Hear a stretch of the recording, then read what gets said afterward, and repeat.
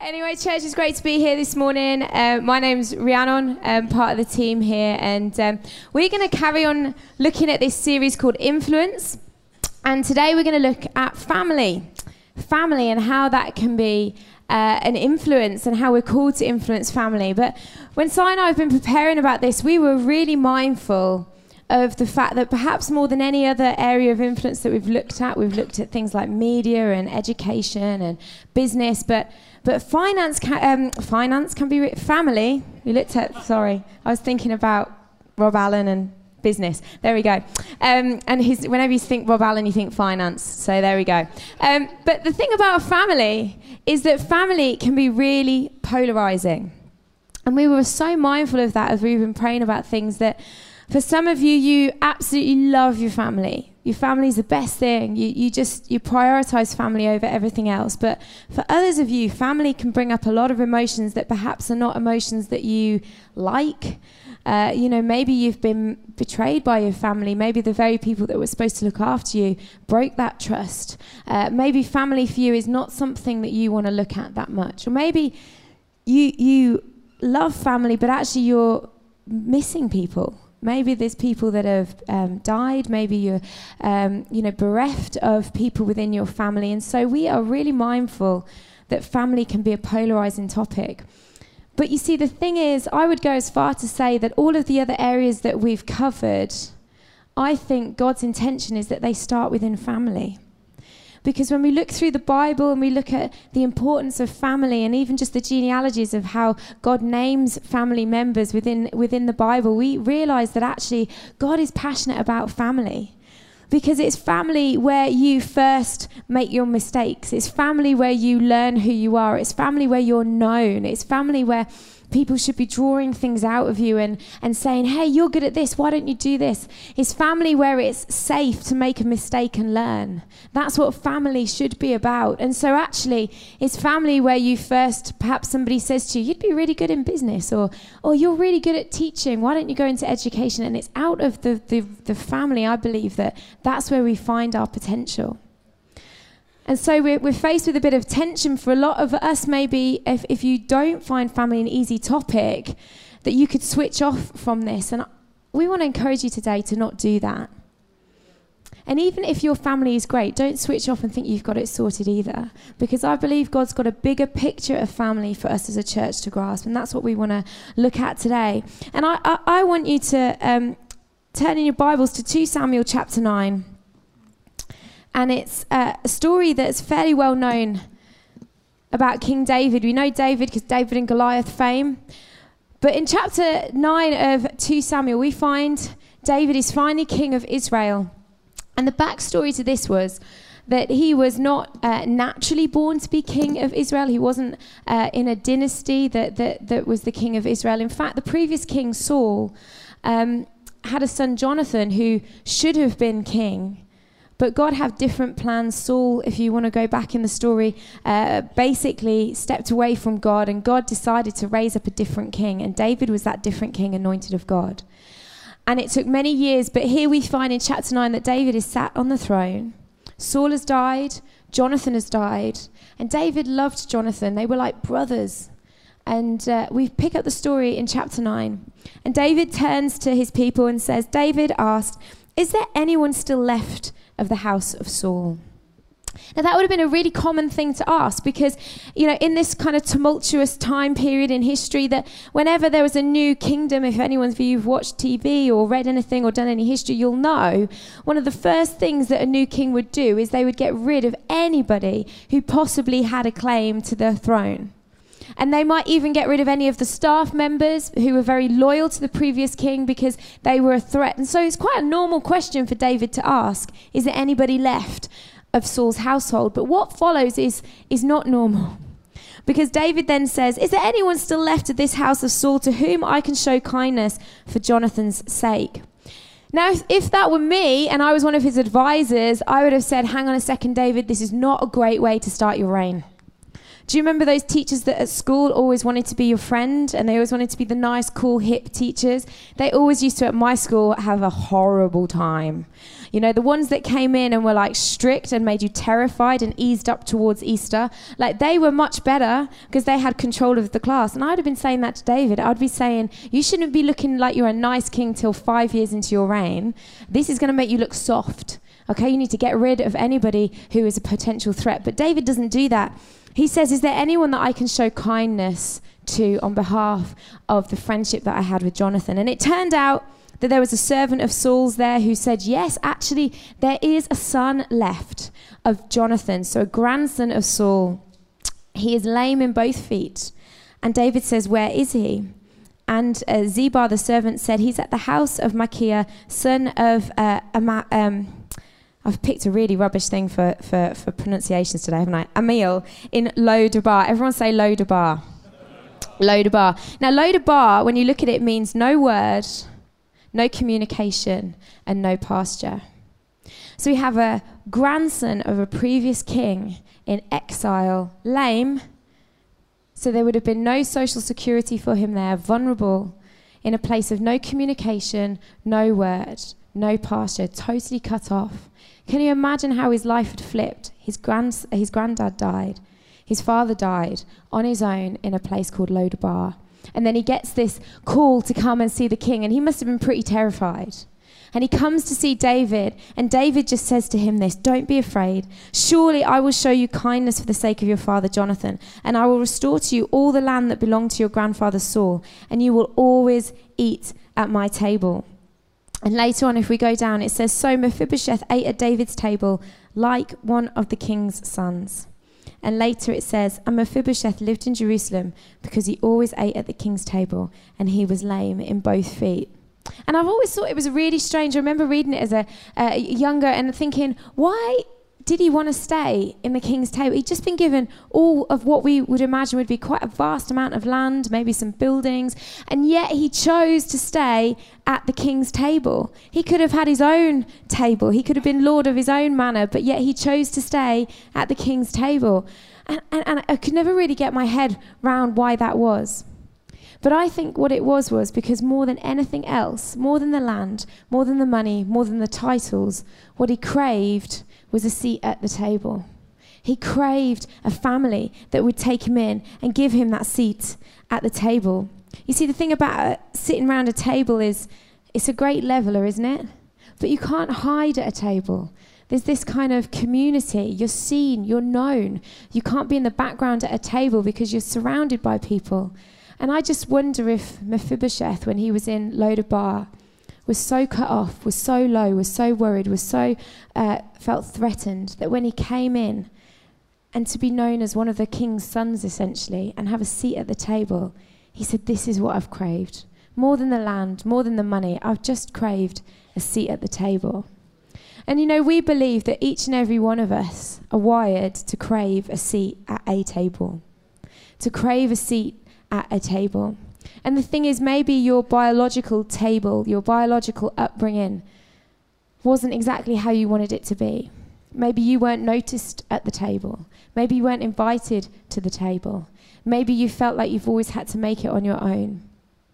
But the beauty about family is exactly what David grasped, is that it doesn't really matter whether you're related or not. Family is very simply whoever you set your table for. Whoever you set your table for can be your family. And that's why I think Mephibosheth didn't want to leave. He was seen as one of the king's sons. This cripple, who was possibly really should have been seen as an enemy, was invited in to the family. Family is who you set your table for. And that's what we want to look at today. You know, we have set a table here, and we're going to invite 3 of our friends up, Nick, Esther, and Logan. And they will each share with you how perhaps the table set for them growing up wasn't ideal. It wasn't exactly what they wanted, but I tell you, you're going to be moved by what they do with their lives right now. You're going to be challenged by what they do and challenged by their approach to family and how they're making a difference and how they're impacting other people. And you will go away, I believe, realizing that family is bigger than we've got any idea of. Family's who we set our table for. So what I'd really love us to do, because these guys don't normally stand up here. They don't normally share, and also they're sharing some quite personal stuff. I would love it if we could stand and honour them before they shared, encourage them, give them a great big C3 welcome as we welcome Nick, Esther and Logan to the stage, to Si.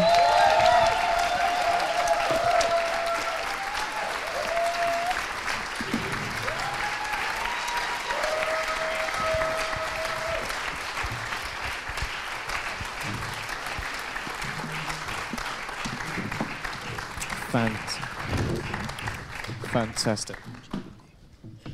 That's great. Hello. Well, you guys can grab your seats. Thank you so much. Those of you who don't know who I am, my name's Si. I'm married to Rhiannon. I wrote in my notes, at least I thought I wrote in my notes, I was married with 2 children. I was checking over them last night. A small typo can make a big difference. That I was marred with 2 children. But I can promise you that it was no sort of subconscious mistake. After this week, it does feel... Children They've all been ill this week. are a blessing from God, and we believe that we're so lucky. So we have 2 children together, a sort of 3-year-old and an 8-month-old. But this is not about us.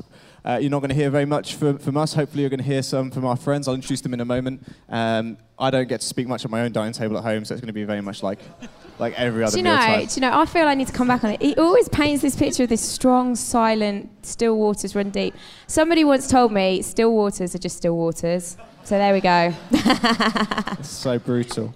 So brutal. Anyway, let me introduce you to some of our friends. This is Nick. Everyone give Nick a hand.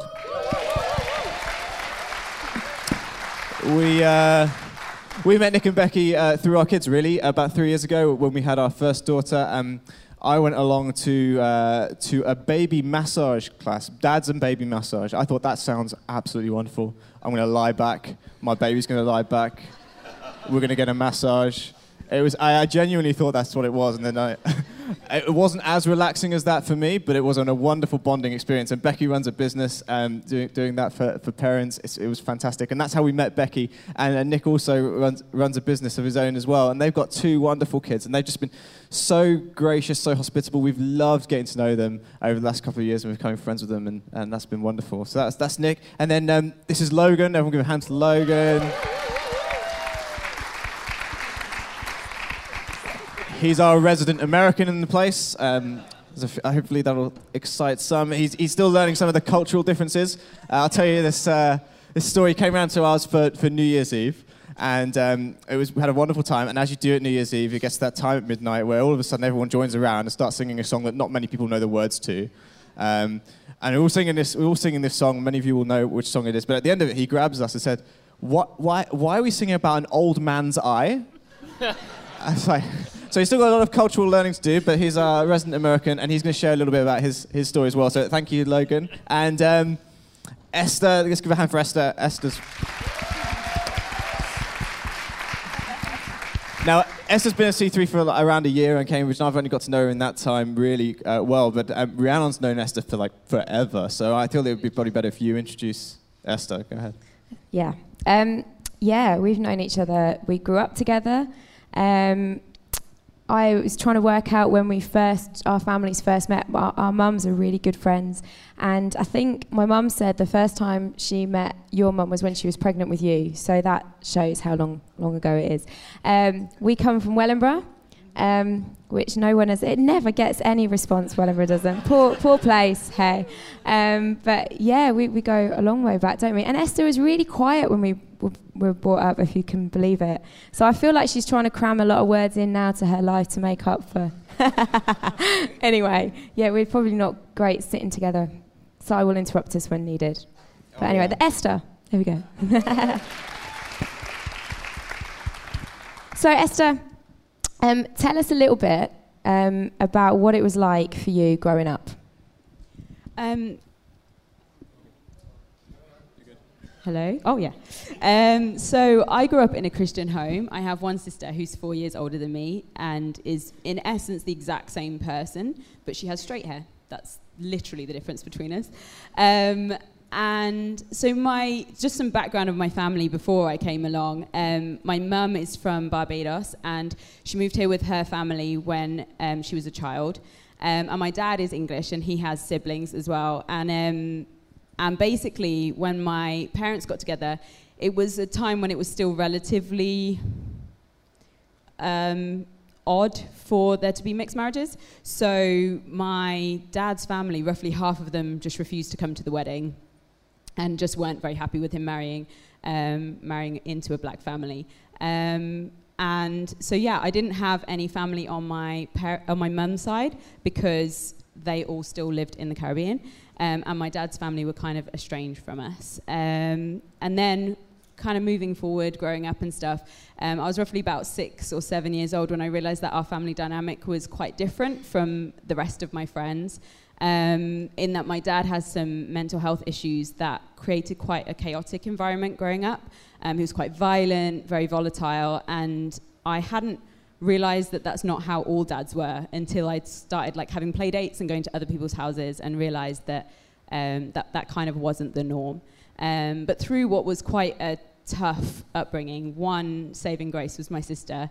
We're incredibly close. She's incredible, and yeah, that's probably been one of my saviors kind of growing up. And so, Nick, thank you. Yeah, Nick, do you want to tell us a little bit about your upbringing? So, yeah, I have a lot of happy memories of my childhood, but it was not without its challenges. My parents were under a lot of pressure. My mum had some really quite severe mental health problems, which meant that she sort of drifted in and out of our lives quite a lot. And when she drifted back in, it'd often be bringing a lot of chaos and just unsettledness with her. You kind of look at other people's lives around you, and you don't like to admit that your family's any different. So, you know, when, for instance, we'd be out and people would be talking about curfews, you know, or what time you got to be in, what time you got to be in, I've got to be in at 11. And you'd be like, well, I haven't got a curfew, but yeah, my parents want me in at 11 as well. And, you know, just to sort of like fit in with everything. So it was all, it was quite challenging. But yeah, got through it. Yeah, wow. That's so powerful, because I mean, obviously, like, kids grow up and they think they want to be one thing and they don't realize what they don't have. There's someone who just perhaps wants them home at a certain time, and that's so precious actually when it's not there. But I mean, you sort of talked about chaos and inconsistency, but you're a father, right? So how has you fathered 2 beautiful boys now, Teddy and Barney? Like, how has that impacted the way that you've set out to parent them? Yeah. So me and B, we just surround our boys with love. Basically, they know. There's absolutely no doubt that they know that they're loved. It's the very last thing that they're told before they go to sleep every evening. It's the very first thing that I tell them when I come home from work. That's great. And, you know, we have our roles. I sort of make a point of always getting up with them in the morning, and I put them to bed at night, and Becky does everything else in between. That's Round of applause for Becky. yeah. The unsung hero in many respects, I'm sure. But it's so refreshing, though, to hear just how deliberate you are with love. The big L word. I think historically, particularly traditionally, sort of strong father is one who's perhaps slightly emotionally distant and perhaps doesn't get their hands dirty. It's been so inspiring watching just how hands-on you are, but also just how loving you are. How you're not afraid to just, like, you know, you're just very tactile. You want to show Teddy and Barney that they're so loved. And I think that's so relevant, so important today. So it's just such a role model. So thank you for that. So Esther, obviously you've come such a long way from where you were. What enabled you to not let that experience of the past dictate your expectations for your future and how family's going to be for you? I think that, so thinking about this in the last couple of weeks, I feel quite overwhelmed with, like, the goodness of God in providing for my family exactly what we needed when we needed it. And so there were 2 families who were really key in our lives that we met through our church. And as Rhiannon said, our mothers met whilst my mum was pregnant with me. And I remember her telling me that in the decision-making process, because they were moving into the area, and deciding which church to go to, she met Amanda and thought, gosh, if this church is full of people like this lady who are so interested in our life and interested in our children and so caring and welcoming, then this is a church that I could be a part of. And so from the first time they met, my mum connected with her and felt that welcome and that hospitality. But that kind of, I don't have many kind of childhood memories that don't involve the Harrises. From being tutored by Richard and Amanda to dinner to Andrew picking me up for school in the morning so my mum could go to work, like all the way through. Amanda was my first boss. She gave me my first job and she was mean. And no, she wasn't. She's great. But like all through spending summers together and things like that, just an incredible openness to have us be part of their lives and their family. And even down to like a couple of years ago, if I was in a pickle and I thought, who in my life would kind of go out of their way to help me, I'm pretty sure I could have called Andrew and Amanda. And if they could have helped me, absolutely they would have done, because they're those kinds of people. And the other family were a family who were from Barbados as well as my mum. She didn't know them there, but met them once we were here, in Wellingborough. And they were great. They had grandchildren the same age as my sister and I, and they were just like a group of people who understood the culture and the food, and that really helped my mum to find family in the church. And people that preferred KFC to like the fish and chip shop, and who just like got kind of the Caribbean side of our culture was really, really key for us growing up, I think, to kind of feel connected to both sides, and for my mum to feel like she had people in common with her. So that was really great. And just people who didn't hold what they had and shut the door and keep it for themselves, but who just opened it wide, opened their hearts, opened their family, set a table for us to come and join them in what they were doing. Was That's incredible. Cool. I would just add though as well that it really enriched our lives growing up. And I mean, I remember crying because we always used to hang out with the Worrells, the other family as well, that my hair wouldn't do what theirs would. And my mum was trying to, because if you've seen our daughter Brooke, she's got like fluffy, wispy hair, and I wanted it braided. Real struggles. Yeah.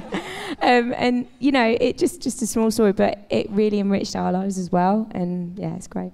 That's great. I mean, it's such a powerful story of how like your family isn't necessarily constrained to the immediate biological family, but you can just find family anywhere outside of that, and people taking you in, and you feeling a part of something beyond those constraints. So that's wonderful. Thank you for sharing that. And hey, so Logan, we've spoken, we've got to know each other a little bit, and you've got an amazing story about how God really turned around your family. Why don't you tell us a little bit about it? Hey, y'all. I didn't say that first service, so I wanted to get the y'all out there. Been waiting. It's on tape. You got it. Yes. But yeah, when I was my mom and my bio dad had me, and when I was one, they broke up. They weren't married. My mom married when I was 6 and had my little brother Jonas, and that marriage lasted about 6 years.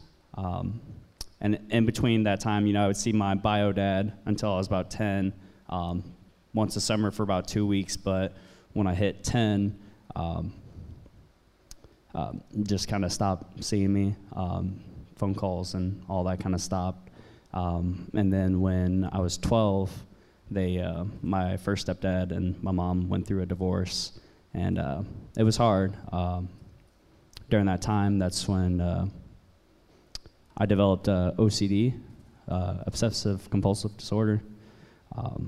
Literally thought, like, if I thought a thought, I had to do that. So I started taking medication during that time. But during that time as well, got depressed, and was very depressed for about 2 years. But at the same time, my friend Eric Burns, he invited me to a church called Bethel Baptist, and on Wednesdays we would go to Awana, and I just felt at home. I felt at peace. OCD didn't bother me there. I had fun, and for 2 years I had been doing that, and then finally 7th grade during a church service, my pastor, Pastor Tim, was talking to me about or not me, but the whole congregation, saying, you know, you might not have the best earthly father, but you have a heavenly Father that loves you, cares for you, died for you, won't yell at you or hit you. And that was the day I decided I wanted to get baptized and give my life to Christ. Amazing. That's fantastic. Wow. That's such a powerful story. So much change happened, but that was a real pivotal moment, right? And then things really changed dramatically from that point on. Why don't you just tell us a bit about what happened then? So I forgot to mention this in first service, but after I got baptized individually, I stopped taking the medication for my OCD. Wow. My depression went away, and OCD didn't bother me anymore. That's good. My mom met a guy named Todd Davis, and It's a good name. they started dating for about a year and a half, and my mom came to me when I was about 8th grade and said, hey, Todd has proposed to me, but I don't want to accept another man into your life if it's a no from you. Right. And she told me, and I said, yeah, I want that guy to be my dad. So Wow. they got married, and we got baptized as a family. That's fantastic. Wow.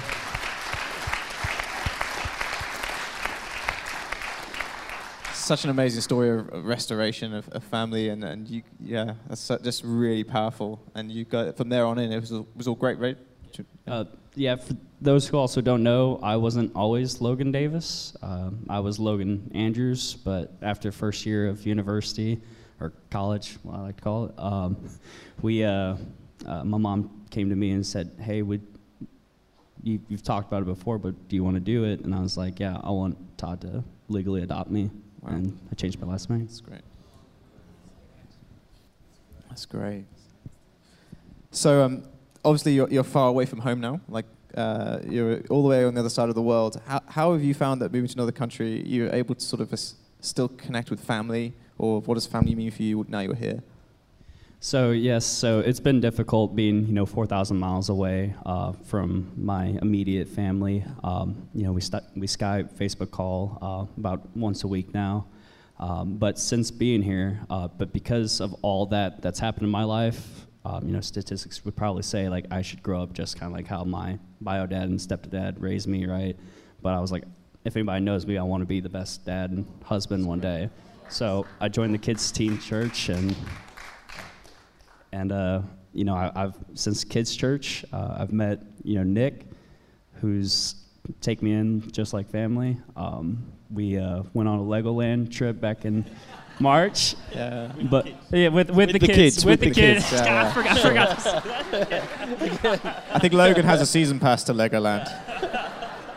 All the best relationships start at Legoland. I think that's what I've heard. But you guys hang out now, right? Quite a lot. Yes, Nick.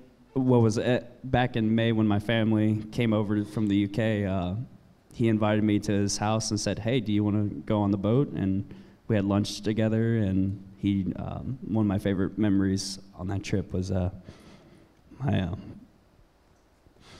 my brother and I on the boat, and it means a lot. Wow. It's just, these guys are like family.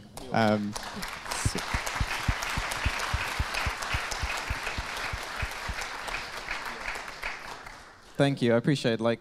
These guys will be vulnerable. They'll share stuff, and I think it's a real honor for us for them to do that. So thank you so much. But Nick, what prompted you to open up your home for Logan? Logan and I met on the Legoland trip with the kids. With the kids. And Logan really made an effort to talk to me, and we got chatting, and he sort of mentioned that his mum worried that he was so far away from home, perhaps he didn't have a social network, and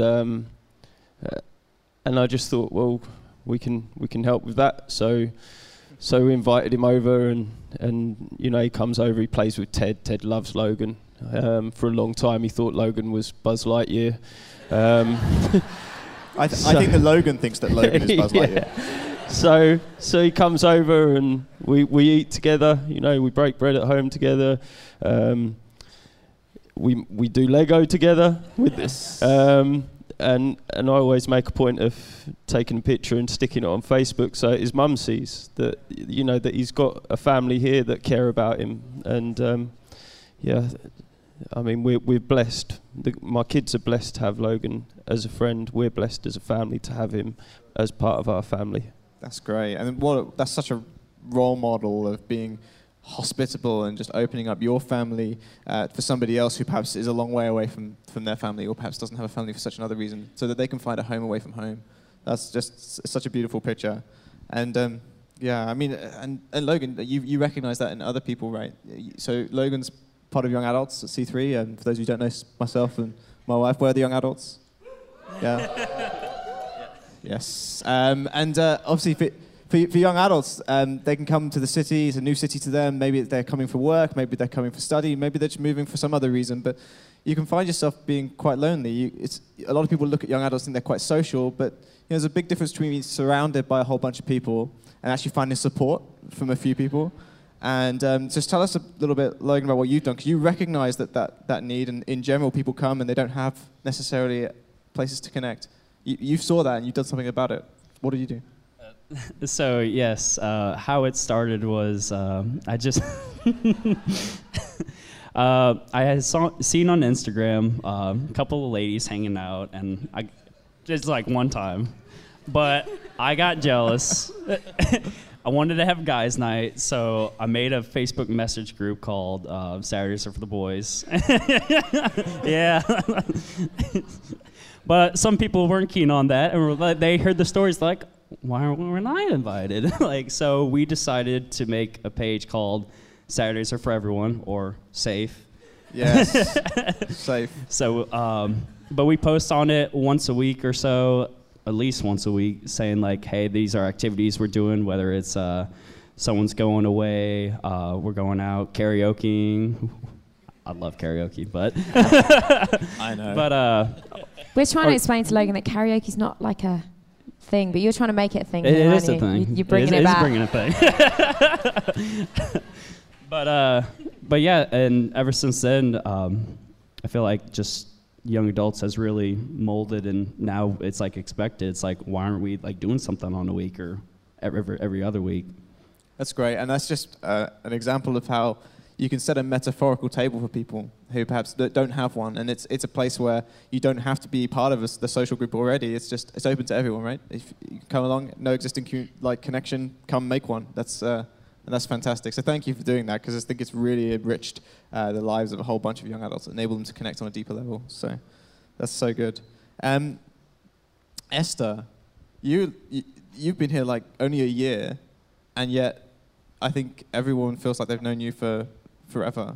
You've got stuck in so quickly. She taught so much. Yeah, I know. I can tell you my life story real quick. Catch you up. Oh yeah. Then we've known each other. I highly doubt you can. But I mean, you've been around only a year. You've got so stuck in. You're on staff here at C3. You've made so many connections. I just want to ask you, as somebody who's come here to the city, perhaps only knowing maybe one or two people, what advice would you give to somebody who comes and perhaps doesn't have that? How can you encourage? What encouragement would you give them to enable them to connect deeper, to find their family here? I think that C3 Church make it really easy for a start. For you to feel part of things by the way that we do things.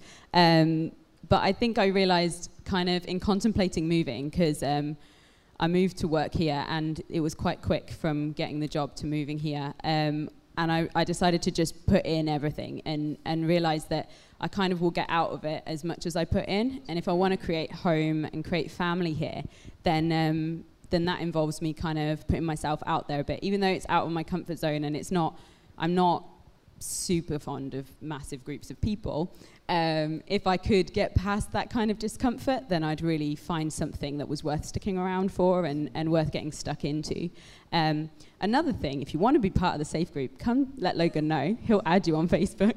But yeah, the two things that I think were really key for me were becoming part of a C3 group, to find people to do life with, find people to share stuff with who I know pray for me and stuff like that, and just who just know what's going on in my world, but also to be part of a team here. I think that it's really hard to feel at home or to feel part of the family when you don't own what we're part of. Right. So as a church, like, it's your church as much as it's our church or the staff's church or Steve and Angie's church. And if you're part of a team and you're working towards a common goal, it just really helps you to feel like this is home and you feel settled and part of the family here. So yeah. Wow, that's great. Yeah.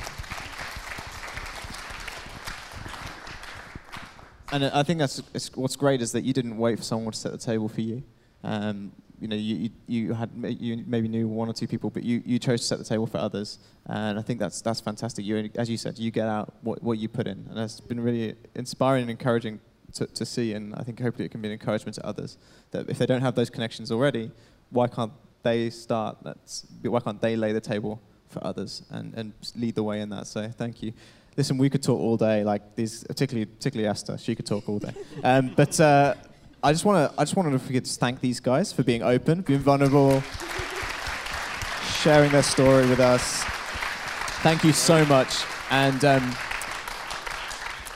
it just goes to show that family doesn't necessarily have to be what you expect. It doesn't necessarily be what you've experienced before, what you feel you should or could have had. It's who you set your table for. So this is who we've chosen to set our table for today, and I hope that it's inspired you guys about how family can be far more than what you think it should be. Okay, thank you. Up to you.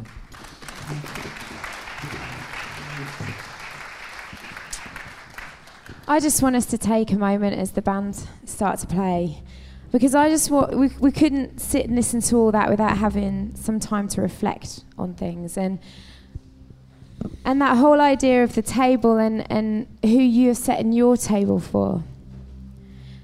And I want to ask you that question: who are you setting a table for in your life? And sometimes we can worry about what we put on the table. It needs to be cordon bleu food and all that. It doesn't, Mephibosheth was given land and money, but all he wanted to be was just in the presence of a family. And that's what people crave. And there's people that will be sitting here, around here, who are craving connection, and you could be the answer to the connection that they're craving. Who are you going to set your table for? Do you know, maybe there's people that are already at your table that God is challenging you to be a little bit more deliberate about. Maybe you've got kids. Do you know, one of the things that we've been reading about recently is that only 1 in 2 children brought up in a faith family in church, attending church, actually stick it when they grow up. 1 in 2, that's 50%. That's a rubbish statistic, and it's not acceptable. And you see, I think sometimes we can, as parents, think, well, it's fine, they go to church on Sunday, kids' church will do it. That's not enough. All the research says it's parents that are the key indicator. Kids' church is great, but they can't do it in 35 minutes, what you can do 7 days a week. Maybe there's kids around your table that you need to show them a little bit more about your faith. What does it look like? And be intentional about setting a table for them where they can fail, where they can be safe, where they can push out in faith, where they can do things. Maybe that's something that you need to do. Maybe you feel like Mephibosheth and you're waiting for a David to come and rescue you and set a table for you. And sometimes that happens, but sometimes it doesn't. And I love Esther's story. She's a great cook. So that's what she does. She cooks for people. And she set a table when perhaps she was the only one on there, and I hope people would come. Maybe if you're feeling like Mephibosheth, rather than waiting for someone to set you a table, maybe you could look and think, well, maybe I'll set a table and see who comes to my table. Because I guarantee you, when you set a table, you come away probably even more blessed than those people that you set a table for. And we can set tables for people because ultimately Jesus has set a table for us. We've celebrated communion today. We've celebrated the fact that when Jesus died, it gave us opportunity to become adopted into his family. And so no matter what our biological family is like, we can be part of a heavenly family, as Logan so eloquently put. And you today, if you're feeling lost, I want to encourage you that Jesus has set a table for you. He's set a table where you can come and sit and get your feet under the table, and you can be part of his family, and you can take part in his inheritance. You can take part in his influence, because that's why he came 2,000 years ago, to die on a cross and to rise again, so that you could be part of his table, so you could be part of his family. And I just wonder if we can bow our heads and close our eyes, because I just want to give you an opportunity for those of you who've perhaps never said, I want to be part of Jesus' table. I want to be part of his family. And I want to give you an opportunity to join with some people who responded earlier in the day to say, yes, I want to sit at the ultimate King's table. I want to be known as part of that family. I want to be seen. I want to be heard. I want to be treasured. We're going to say a prayer right now. And afterwards, I'm going to give you an opportunity to put your hand up and respond. And we want to give you a gift, because we're a family here. And one thing, I adore Christmas. You can tell from my skirt. We give presents. And we want you to, when you feel like you want to become part of our family, we want to give you a gift that's going to help you on your way. So, church, we can say this prayer together. Dear Jesus, thank you for dying for me. Thank you for dying for me. Thank you for letting me become part of your family. Part of your family. Today I choose to come and sit at your table. come and sit at your table. Forgive me for my past. Forgive me for my past. Thank you for coming back to life, Thank you for coming back to life, so that I can have a great future. so that I can have a great future. Amen. Amen. Amen. Just whilst we keep our heads bowed, if anybody here said that as a first time decision, or maybe you've wandered away from the table and today you're like, I need to get back on that chair, feet under the table, would you just raise your hands for me whilst every eye's closed, apart from me and a couple of others, so we can just give you a gift. Thank you. Amen. Thank you. Somebody down the front here as well. Amen. And I just want to come back to a challenge of who you're going to set the table for. And I'd just love to pray with any of you here that are saying, I'd like to set a table. Don't know who for, maybe you do. But I'm just going to ask you just to raise your hands if you decided, I'm going to start setting some more tables in my world, because I'd love to pray for you. Thank you. And I'm asking you to raise your hand more as an accountability thing. Sometimes when we do something physical, it makes us a little bit more determined to do that. There's lots of hands going up around here. Imagine if each and every one of us really set some great tables, the lives that could be impacted, the children's children that could be impacted because of this, because ultimately people are the only legacy that matter. Jesus, we pray for every hand raised here, and we're thanking you already for the lives that they will represent, the changes that will be wrought because they have set a table. They've set a table maybe when they're hurting, maybe when they're needing, but nevertheless they have set a table. And we pray, God, for divine appointments. We pray, God, for families to be made that perhaps don't look like a family does, but they totally just love one another, God. And we pray, God, that out of these tables, out of these families, will become people of influence, God. That they will influence society, be that education, be that business, be that politics, musicians, whatever, God, that we would be people of influence because we've got a safe, connected family where we can belong. God, I'm so excited to hear some more stories in the future of lives that are changed. Amen.